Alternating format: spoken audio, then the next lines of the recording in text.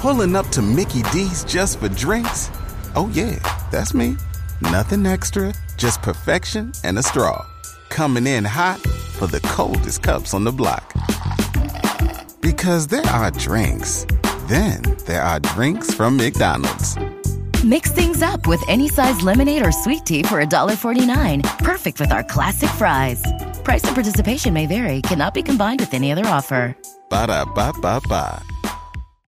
Hey, before we get to today's episode of The Virtual Couch, an episode where I'm going to share 4 very specific things out of acceptance and commitment therapy that is going to change your life. That is a very bold statement, but you're going to walk away from it. I know you're going to want to take action. You're going to feel revived. You're going to feel energized. But before we get there, I'm going to try to do something new with my BetterHelp.com ad. I've got my phone in front of me. I've got the stopwatch out. I'm going to try to take care of this in less than a minute. Am I ready? On my mark, get set, go. So as a therapist myself, of course, I would recommend that everybody give therapy a try. Truly, we're all hanging on to things that would be helpful to process, or there are things in our life that we maybe thought we would achieve by now, or there are things that we desperately want to achieve so we won't live a life full of regrets. So if that is you, or if you owe it to yourself, just give therapy a try. And if you're not up for going into somebody's office, sitting in a waiting room, if you've tried to get a hold of a therapist and they are booked out for a little while, you can try BetterHelp.com. Just go to BetterHelp.com/virtualcouch. Again, that's BetterHelp.com/virtualcouch, all one word, and take a look at the world of online therapy. I'm realizing now I never hit start with my stopwatch. So let's pretend now that I'm just a few seconds into this ad, and go. Go check out what a growing number, over 500,000 people have already done before you. Sign up now by going to BetterHelp.com/virtualcouch and get the help that you need, the help that maybe you didn't even know that you need. There's a board. Now I'm rattled. I'm watching the stopwatch go. There's a broad range of expertise in BetterHelp's counselor network, which might not be locally available in many areas. The service is available for clients worldwide. You can log onto your account at any time and send a message to your counselor. You get thoughtful and timely responses. They will help and assess your needs and help match you up with your own licensed professional therapist. You can even specify if you are working through OCD, anxiety, depression, if you want an acceptance and commitment therapy modality like we're going to talk about today, and you can sometimes start communicating in under 24 hours. So do yourself a favor. Go to BetterHelp.com /virtualcouch. You'll receive 10% off your first month's services. So what are you waiting for? You owe it to yourself to at the very least go check it out. Go ahead. Pause the podcast right now. Go do it. I am not going anywhere. And I feel like I just cheated. I just hit 1 minute on the ad, but I did not start it for a while. But still, that's faster than most of the BetterHelp.com ads I've done. All right, let's get on to the virtual couch.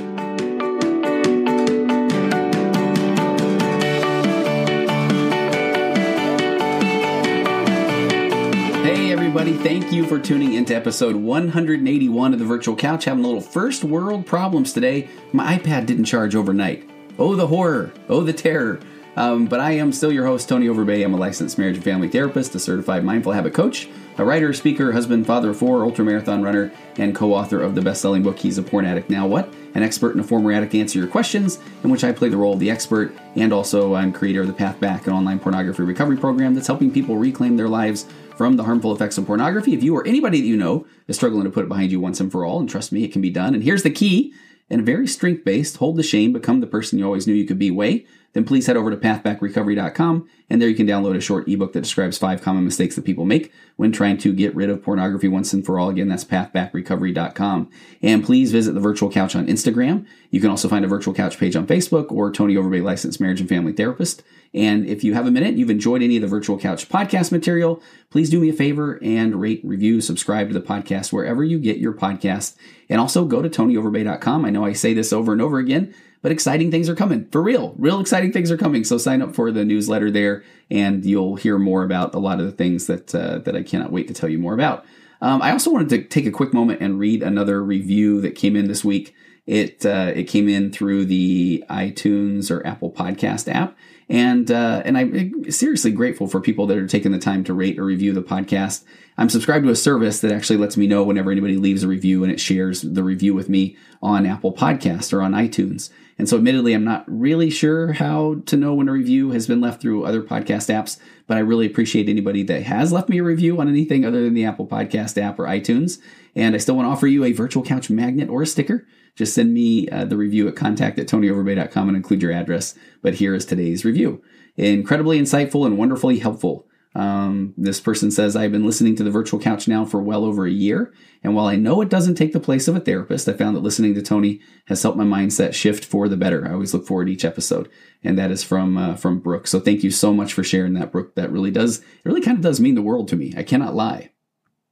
Okay, so let's jump right into today's episode. So recently I was driving home. It was a very snowy trip. I was driving home from Idaho, where my wife and I had gone and swapped out a car, and we were able to say hi to a couple of my daughters that are attending school there and my son-in-law, and it was an amazing time. Really loved everything about it. But we wake up early on the day we were going to leave, and it had been snowing a little bit overnight. And I grew up in Utah, but I haven't been back there or I haven't lived there in 20-something years, so I've really avoided snow for the most part. And I haven't driven in snow in quite a while. And I jump on the freeway, and from this town of Rexburg up to a place called Idaho Falls, we followed behind a snowplow the whole time and going very, very slow. And then we got onto Idaho Falls, and across the entire state of Idaho, we were in just snow. And it was these two little rutted roads, or the freeway had two little ruts, and you were kind of just staying in those ruts. And it really wasn't as scary as that sounds. I've been in a little bit more scary situations with the snow, but just kind of settled in there, was going a little bit slow. My wife, thank goodness, was able to just fall asleep. And so I just was just listening to things. And I just was getting to that point where, I don't know if you ever get this way, but I was antsy. I kept going from podcasts to audiobooks to music, and I just couldn't find my groove. And so then I put on a oldie but a goodie. It's actually not that old. The book came out in August, but it's one that I've been referring to a lot lately. And it's Dr. Stephen Hayes' A Liberated Mind. And he's the founder of Acceptance and Commitment Therapy, or ACT, as we'll refer to it for the rest of this podcast. And I came across, again, a section that I feel is just so good. It's one of those where I wanted to share it. And so I'm calling a little bit of an audible. If you're not familiar with that term, I had other plans for what I was going to record today, but this episode is another one of those that just was wanting to kind of get out of me and be shared. So we're going to talk a little bit today about these ACT skills. And there's a particular section in the book, A Liberated Mind, which I am going to, needless to say, literally read from. So thank you, Dr. Stephen Hayes, and I highly recommend that people go get that book.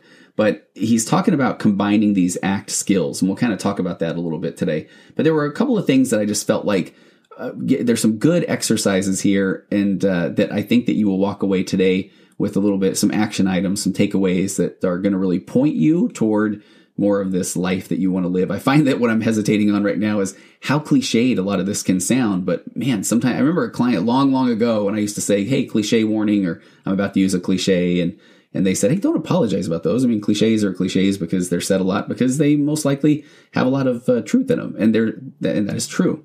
So I'm probably going to do a few cliches today.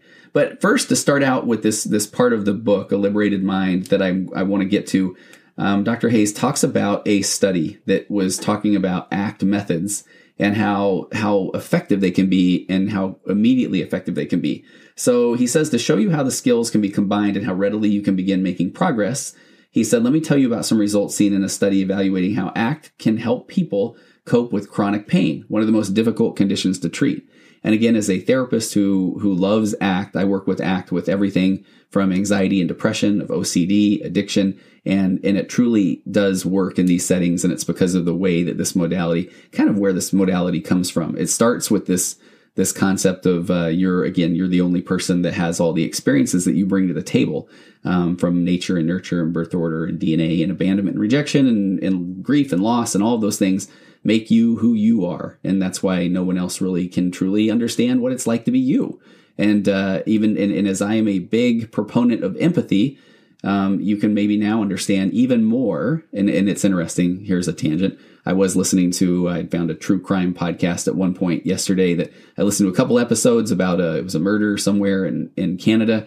And the person I think the dad at some point who had lost a teenage daughter long ago, had mentioned that he said that somebody at the hospital, he said his psychologist or psychiatrist, whoever it was, had said, hey, I know what it's like. My grandpa died a few years ago. And bless that person's heart for saying that. But that's one of those situations where you can truly, no one can quite understand exactly what you're going through. That even that psychologist or that psychiatrist meant well by trying to share an experience where they too had lost a loved one, but they were telling it to a father who had lost a teenage daughter. And he was going through a lot of these emotions around, could I have done more to protect her? Why did I let her go out that night? Those sort of things. So even when we say, hey, I know what you're going through, and that's a good dose of sympathy, not empathy, but sympathy. Sympathy is the man, I'm so sorry. But why, when people try to put that in terms or in this framework of making it feel or sound like empathy, where they say, no, I know what you're going through. I've lost an aunt, or that sort of thing, that it's, again, bless their hearts, but that's why it doesn't quite just resonate. And we kind of go, man, thank you. You get it. Instead, we go, no, you don't know what it's like. I mean, I'm a dad. I've maybe lost a daughter, that sort of thing. So that's just kind of setting the table for ACT, where, again, it kind of starts with this, hey, you feel and think and have the emotions that you do because you're a human being who has gone through the situations and experiences that you've gone through up to that point. And that's a really, trust me, as a therapist, that's a nice place to start, instead of starting from this place saying, hey, your thoughts are all wrong and they're negative and they should be something else. So he talked about a study that was designed to explore how, again, training and ACT methods could help prevent sick leave and disability in Sweden. So again, this is a study on ACT and chronic pain. And chronic pain can be such a difficult thing to work with because, again, jump into this empathy mode. I can feel like I have had pain or these sort of feelings, but I really have no idea what it's like to be in that person's shoes, the person's that's sitting across the couch from me and saying that I have this chronic pain, this debilitating pain that I cannot move forward with. So the study was designed, it was conducted in 2004. And at the time, he said an astounding 14% of the working age Swedish population was either on long-term sick leave or early retirement due to disability. Dr. Hayes said public health workers, nurses, care providers for the elderly, or people with disabilities, daycare workers, etc., were the worst off. The average public health worker in Sweden missed 2.25 months of work every year, and up to 50% of them had already been on disability at one point or another. The two primary reasons for Swedish, and they said, quote, sick listing were musculoskeletal chronic pain and stress or burnout. The study targeted individual public sector health workers who were identified as being at a higher risk for long-term disability. It was conducted by Joanne Dahl in collaboration with Annika Wilson, who was a student of Joanne's, and Kelly Wilson, who was a former student of Dr. Stephen Hayes. So all Swedish citizens, it's important to note, have free access to medical care, including physicians, specialists, and physical therapy visits. In the early stages, treatment included explaining how to avoid stress, incorporating relaxation periods throughout the day, and improving exercise, sleep, and diet. He said that half of the participants were also randomly assigned to receive 4 individual 1-hour sessions of ACT, 1 each week, and he said the results were stunning. This is what kind of led to this podcast today. I'm going to talk about what those 4 individual 1-hour sessions of ACT looked like, but first let's get to the data from the study. He said over the next 6 months, the high-risk workers who were getting only medical treatment as usual missed 56 days of work due to sick leave, and or about half of their assigned work days. Statistics tell us that about half of these workers will leave the workplace permanently or go on full-time disability and never work again. Those randomly assigned to receive the 4 hours of ACT training, and this is incredible, missed on average only half a day of work over the entire 6 months, a 99% reduction in sick leave use. The participants given the usual medical treatment had 15.1 medical visits during that time. The ACT participants had 1.9 visits, an 87% reduction.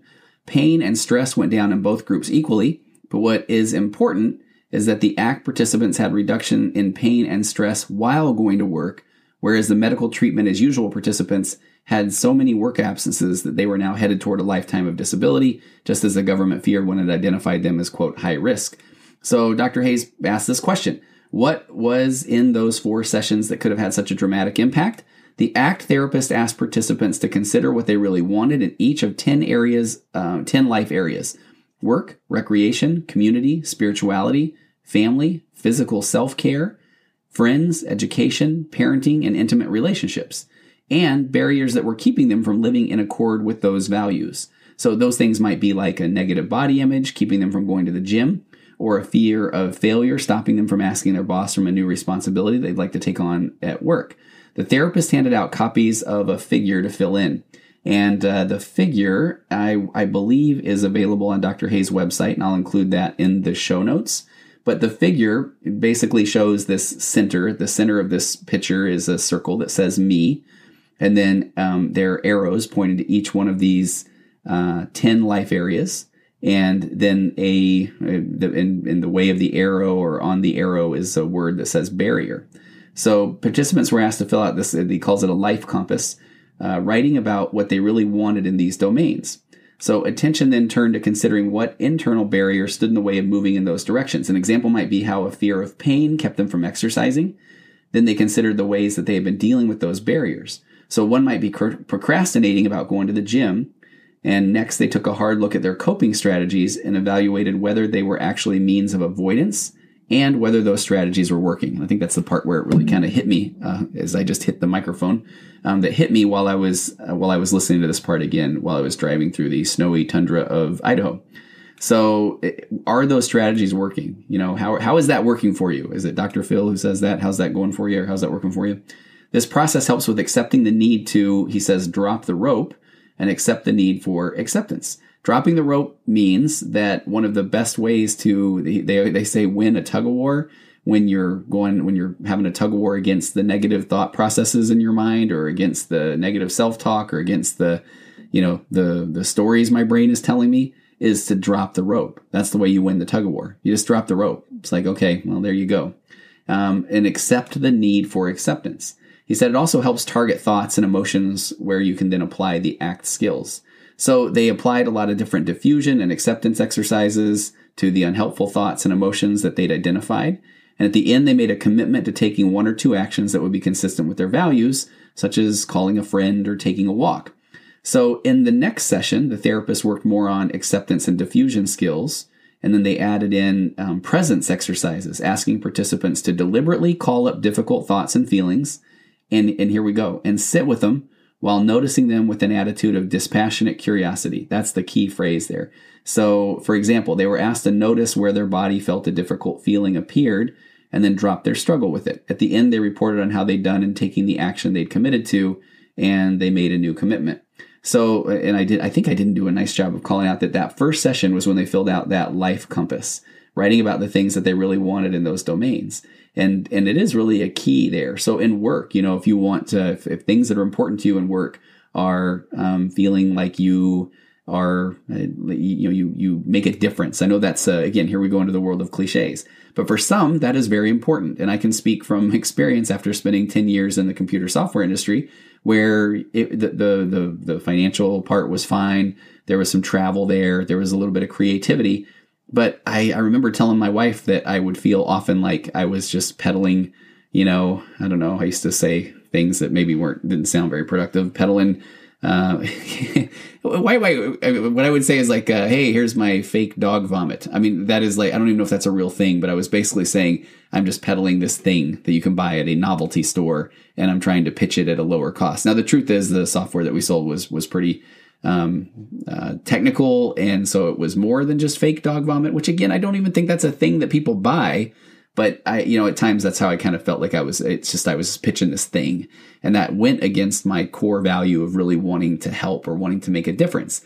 And here's the thing about ACT. If your core value is not, I have to make a difference, if it's just, hey, I want to be engaged in work, or I want to be able to do something that occupies my time, or that I relatively enjoy, that's okay. But I was one of those that kind of felt like, man, what am I doing? Am I making a difference? And that was part of that pivot in my early 30s to go back to school, to become a therapist, really having no idea of what was truly ahead.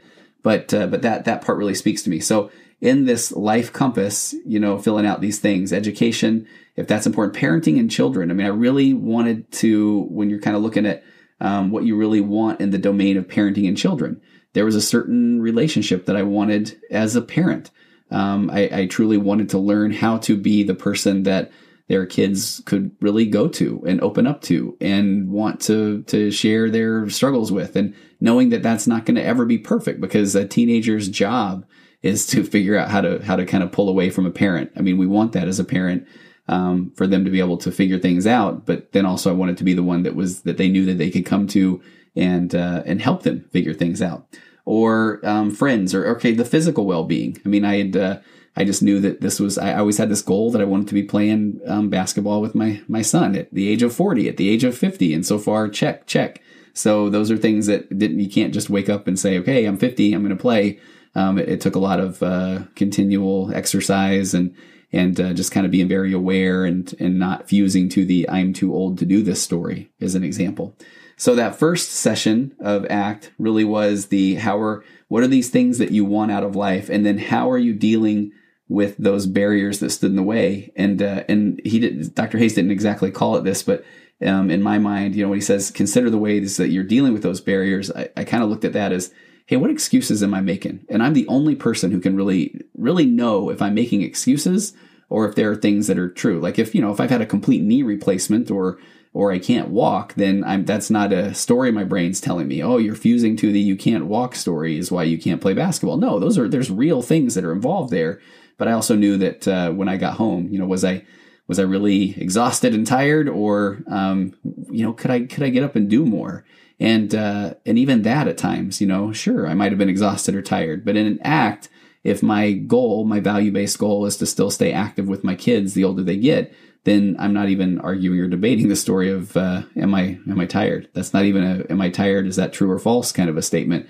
It's not a productive thought toward my goal of wanting to engage with my kids. So again, first session, you fill out that life compass, you take a look at the barriers. Are those strategies working? And then what are the ways that what are your coping strategies?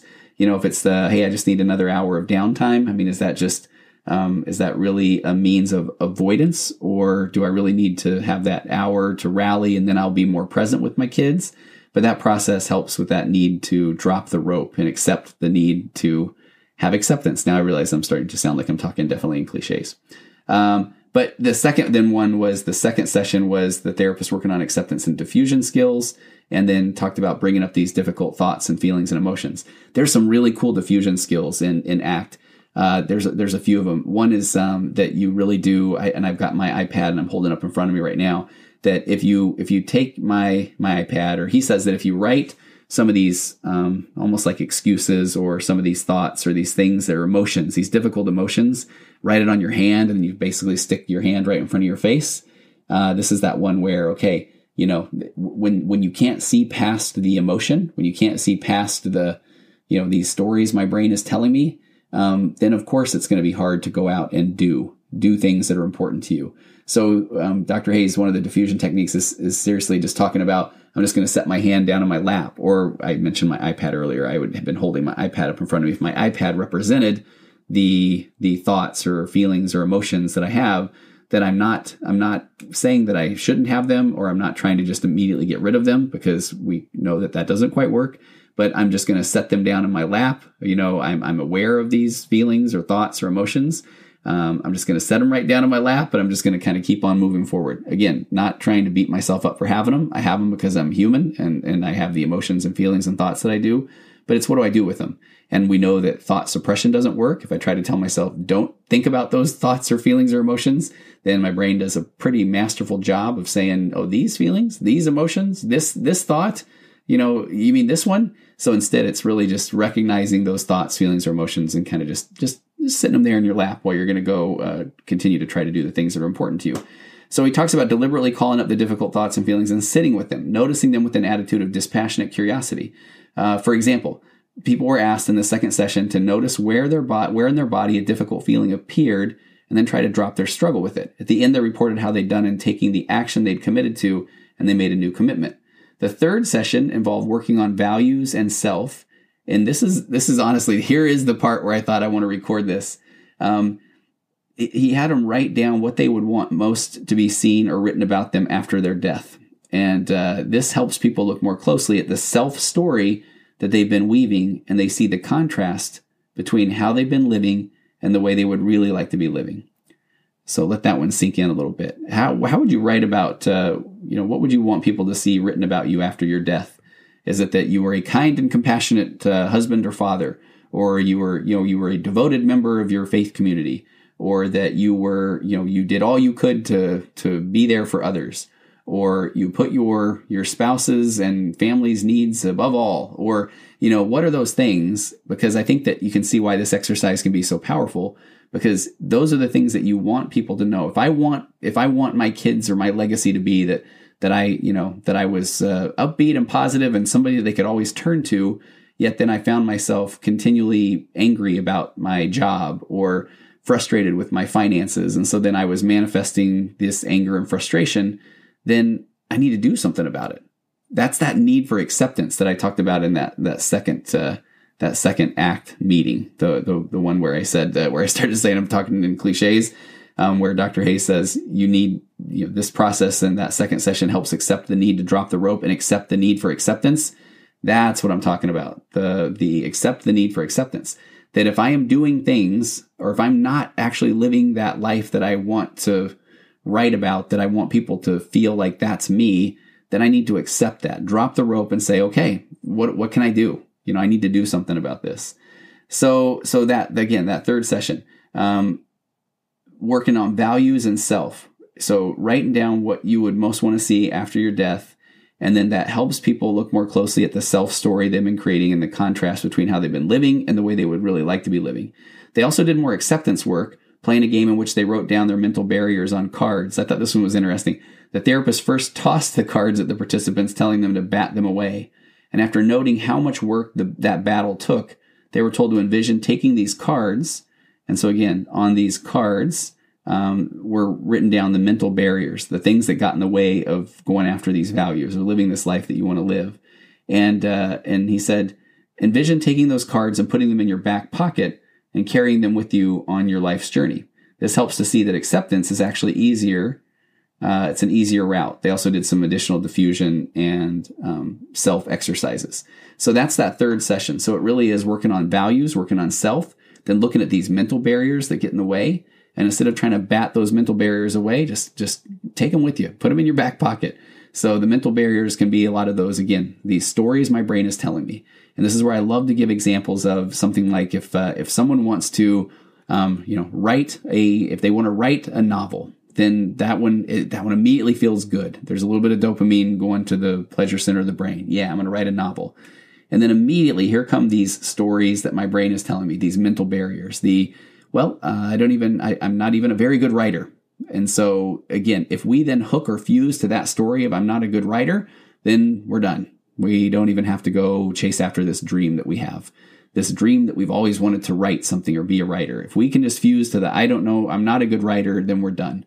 So we're not even arguing or debating if you are a good writer or not a good writer. You put that mental barrier of I'm not a good writer and you just note it. Okay, there it is. I'm going to tuck that away in my back pocket and I'm going to continue to work toward my goal. Because guess what? You can learn to be a good writer, or you maybe are a better writer than you think, but your brain, again, is just going to throw these stories out of you. And let me take a quick break here too. Dr. Hayes gave me a gift in this book, A Liberated Mind. I love externalizing certain things, certain behaviors, when I work with people that are struggling with addiction, sometimes I like to externalize the addiction. If the addiction is pornography, we talk about pornography being this dark cloud that then descends upon a very nice person. So sometimes we even name the dark cloud. I don't know, I like alliteration. So sometimes, pornography might be Pete. So the person will say, man, I was just there. I'm minding my own business. I'm having a good day. And here comes Pete. Pete's knocking at my door. Then you can sometimes recognize, okay, when does Pete come around? Well, he comes around when I'm bored, when I haven't had anything to do for a while, when I'm hungry, when I'm angry, when I'm lonely, when I'm tired. That's when Pete comes around. So I love this idea of externalizing. But what Dr. Hayes did was he said it can be very powerful to name your brain and name it. I've got a friend where we've named his brain Barry. And so there's the person and the things they want to do. The person wants to be a good writer, but doggone that Barry. Barry's sitting there saying, hey, you're not a very good writer, And so one of the most powerful things you can do in ACT is just, hey, thanks, Barry. Thanks for chiming in. Noted. Am I going to share this one? Maybe I shared a little bit of this earlier. I've had some people that, long story, but they were maybe mentioning my name. Somebody thought that they were talking about a guy named Toby. Toby, and they said, is Toby a life coach? So there are times where I've got a alter ego, Toby the life coach, and he's the guy who just says, look, all you got to do is this. He's great at giving out advice, right? So I love referring to, I used to always just say, thank you, brain, or noted brain, but now it's Toby. So, so when there's these things that, come up that where I feel this imposter syndrome, or I was speaking a lot of places a couple of weekends ago and over the span of a weekend. And man, I was just on fire and just loving every moment and having this great time with my family and friends and speaking at podcast festivals and firesides and recording podcasts. But man, Toby was right there with me. And there'd be times right in the middle of where I'm speaking, and Toby's saying, you're not going to be able to keep this up. You don't even know what you're talking about. And it's almost like you're kind of saying, okay, well, thanks, Toby. Really not asking you right now. So can you just kind of sit over to the side? So I love that concept of, when I say stories the brain is telling me, or it's the stories that Toby is telling me. Dr. Hayes also says he calls them the dictator within. I've had people in religious settings say, can I just call that guy Satan? Beelzebub, the devil, the father of all lies. It's like, you bet. Whatever it is that's kind of, trying to get you to defuse from these productive thoughts or move you away from these goals. But now I feel bad if anybody's named Toby. I'm sure there's lots of really good Tobys out there.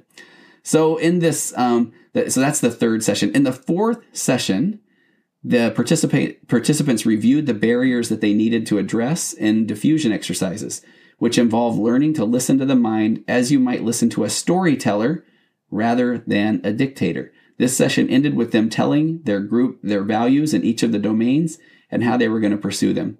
So that's session 4, is really getting in touch with Toby, getting in touch with, the dictator, getting in touch with the brain, getting in touch with Barry, getting in touch with that voice within, and saying, hey, I appreciate what you're sharing with me. I'll use it if it's productive, but I'm also going to just kind of go do my own thing here. So he says, given the remarkable results in just those 4 hours of work, many of the participants clearly made pivots and continued to apply the learning. So Dr. Hayes, and I'll just wrap this up by sharing the results of this study from Sweden. But he also talked about how long do the results of such simple engagement with ACT practices last. He said, we don't really know. It is common to have follow-ups that go more than a year, and they almost always last that long, but the results from studies with longer follow-ups are promising. He said a recent example followed over 108 people who had experienced nearly a decade of chronic pain. 3 months after brief ACT training, 46.9% showed significant improvement in psychosocial disability. 3 years later, the figure was nearly identical at 43.1%. 3 years later from just this pretty quick ACT training. Another study followed 57 people dealing with depression who had been taught the ACT skills 5 years earlier. At the time of their training, their average score on the most widely used depression measure was deep into the clinically depressed range. After just 4 ACT sessions, 39% of the participants were depression-free, increasing after 6 months to 52%, and after 5 years to 57%.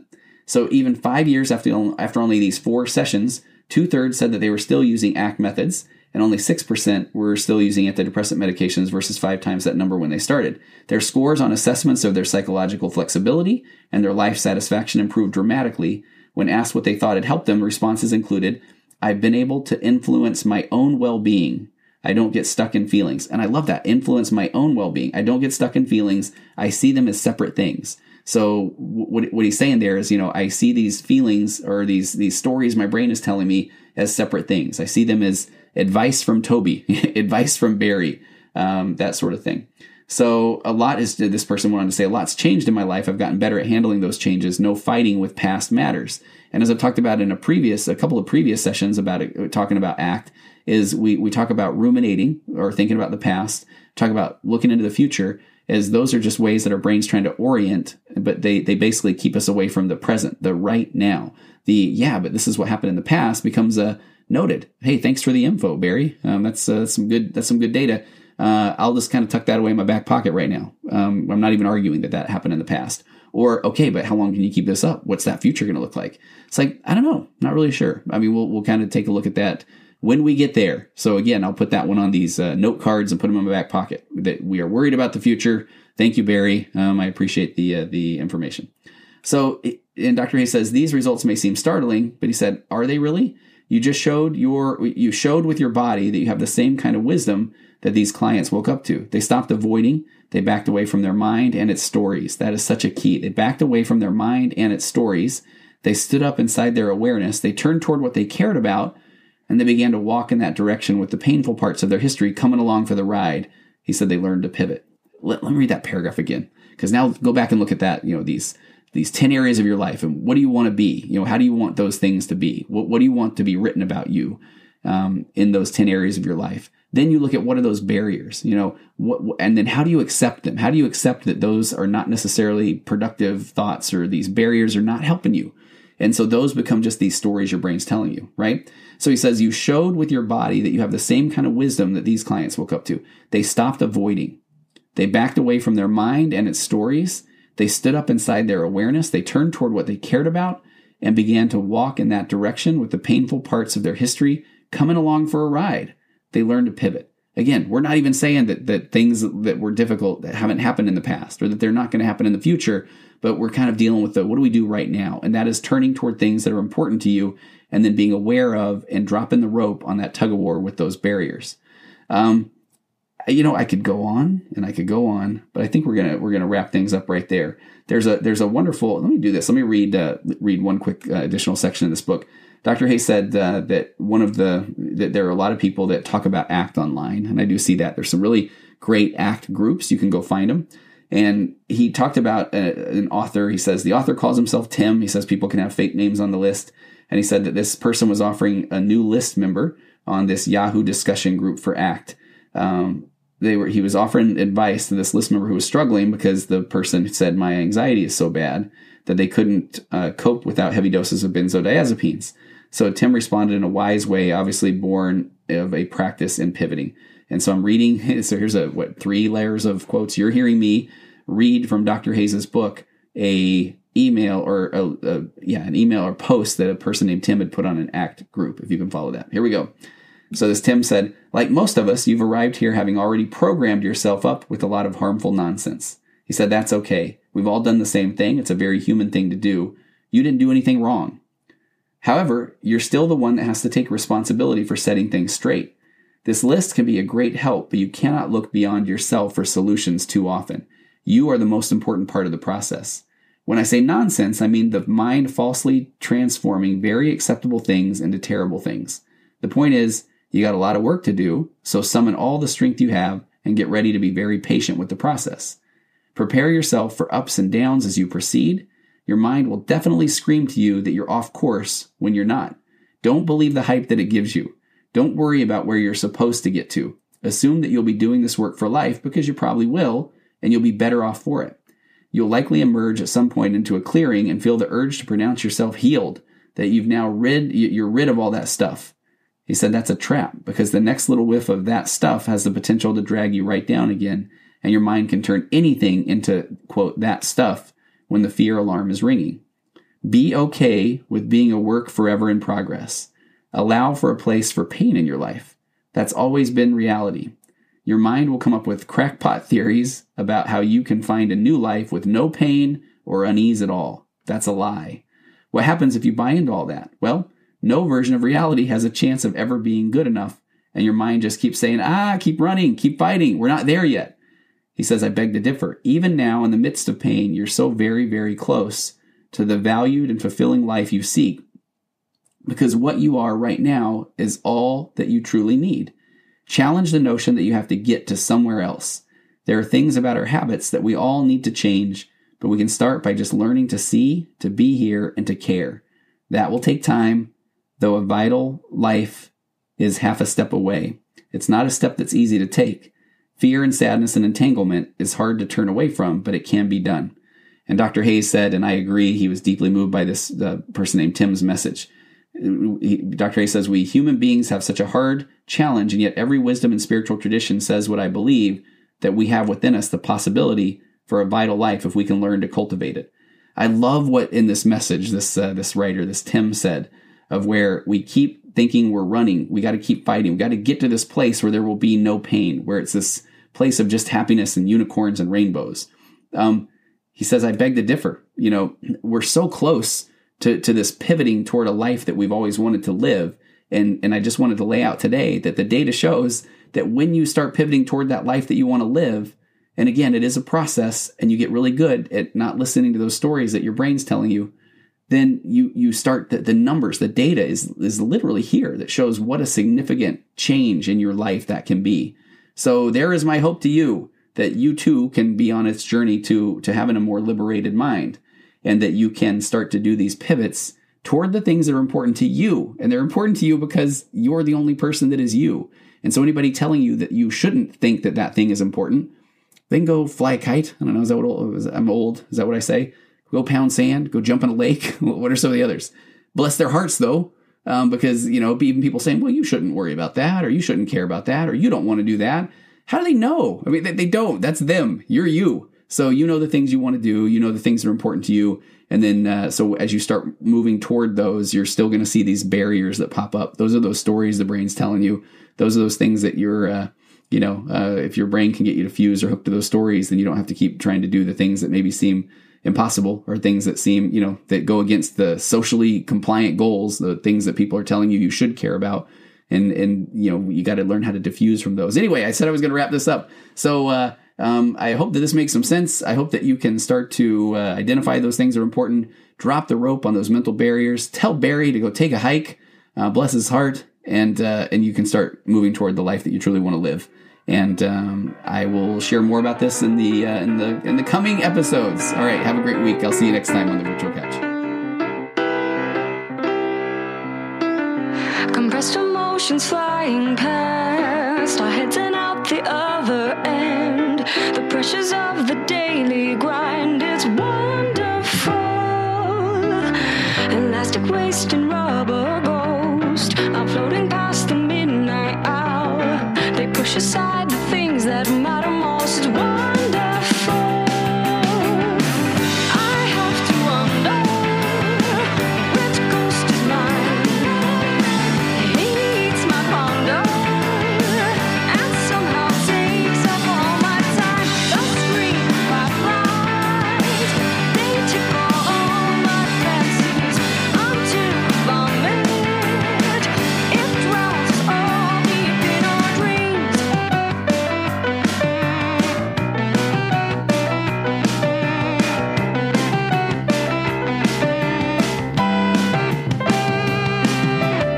Exciting news, a discount price, a million opportunities. The chance is yours to take or lose. You've worked hard for what you have. Your money, your assets, your 401k, and home. Isn't it all worth protecting? Nearly 1 in 4 consumers have been a victim of identity theft. LifeLock Ultimate Plus helps protect your finances with up to $3 million in reimbursement.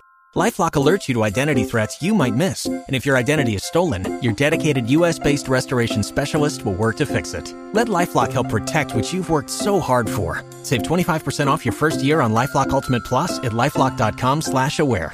Terms apply.